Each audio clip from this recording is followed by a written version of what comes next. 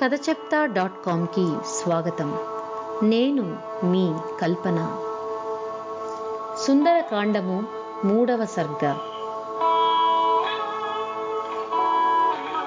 హనుమంతుడు ధైర్యం చేసి లంకానగర ముఖద్వారము వద్దకు వచ్చాడు.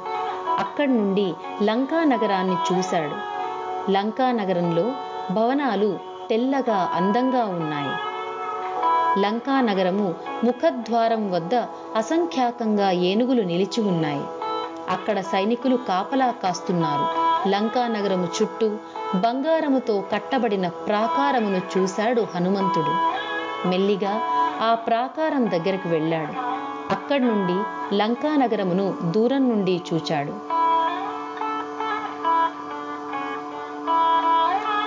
లంకానగరంలో ఉన్న ఇండ్లకు అమర్చబడిన ద్వారములు అన్నీ బంగారంతో నిర్మించబడి ఉన్నాయి.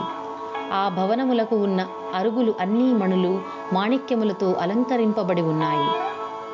లంకానగరములో భవనములు అన్నీ ఆకాశాన్నంటుతున్నాయి. అంత ఎత్తుగా ఉన్నాయి. దేవేంద్ర నగరము వలె ఉన్న ఆ లంకానగరమును చూసి హనుమంతుడు ఎంతో సంతోషించాడు. అంతలోనే హనుమంతునికి ఒక సందేహం కలిగింది. ఈ లంకానగరమును రావణుని సైన్యములు అహర్నిశములు కాపలా కాస్తున్నారు. కాబట్టి వీరిని బలప్రయోగంతో ఎదిరించడం చాలా కష్టము. అసలు ఇక్కడికి దాకా వానరులు రావాలి కదా. కుముదుడు, అంగదుడు, సుషేణుడు, మైందుడు, ద్వివిధుడు వీరు మాత్రమే సముద్రము దాటి ఈ లంకకు రాగలరేమో. తరువాత సుగ్రీవుడు, కుశపర్వుడు, రుక్షుడు, నేను మాత్రం ఇక్కడికి రాగలము అని అనుకున్నాడు. అయినా రామలక్ష్మణుల పరాక్రమం ముందు ఈ రాక్షసులు ఎంత అని తనలో తాను సమాధానపరుచుకున్నాడు. ఇంతలో లంకానగరంలో ఉన్న గృహములలో దీపములు వెలిగాయి. లంకానగరము దేదీప్యమానముగా ప్రకాశిస్తూ ఉంది. అటువంటి లంకానగరంలోకి ప్రవేశించాడు హనుమంతుడు. లంకానగరానికి ఒక అధిదేవత ఉంది. ఆమె పేరు కూడా లంక. ఆమె లంకను నిరంతరము రక్షిస్తూ ఉంటుంది.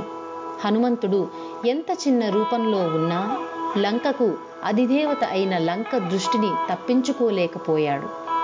లంక హనుమంతుని చూసింది. తన అనుమతి లేకుండా లంకలో ప్రవేశించిన హనుమంతుని చూసిన లంక భయంకర రూపంతో హనుమంతుని పట్టుకుంది. ఓ వానరా, నీవు ఎవరు?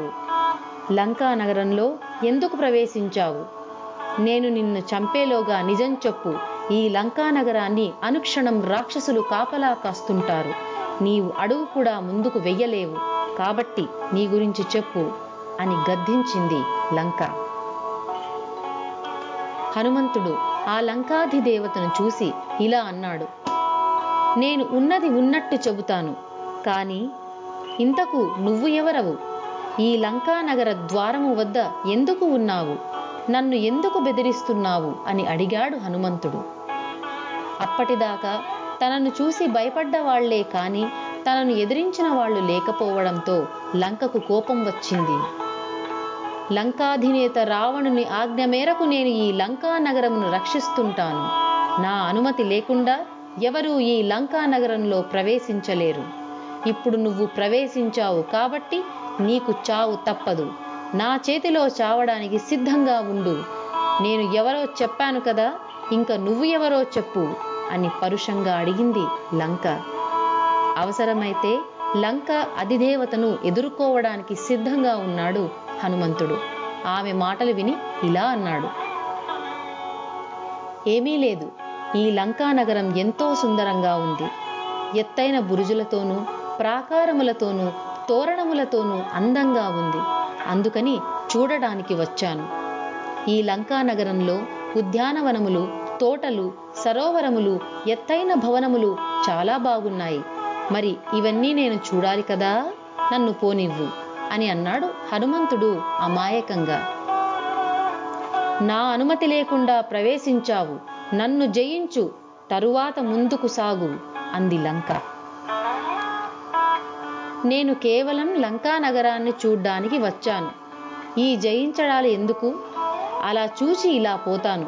నన్ను పోనివ్వు అని అన్నాడు హనుమంతుడు.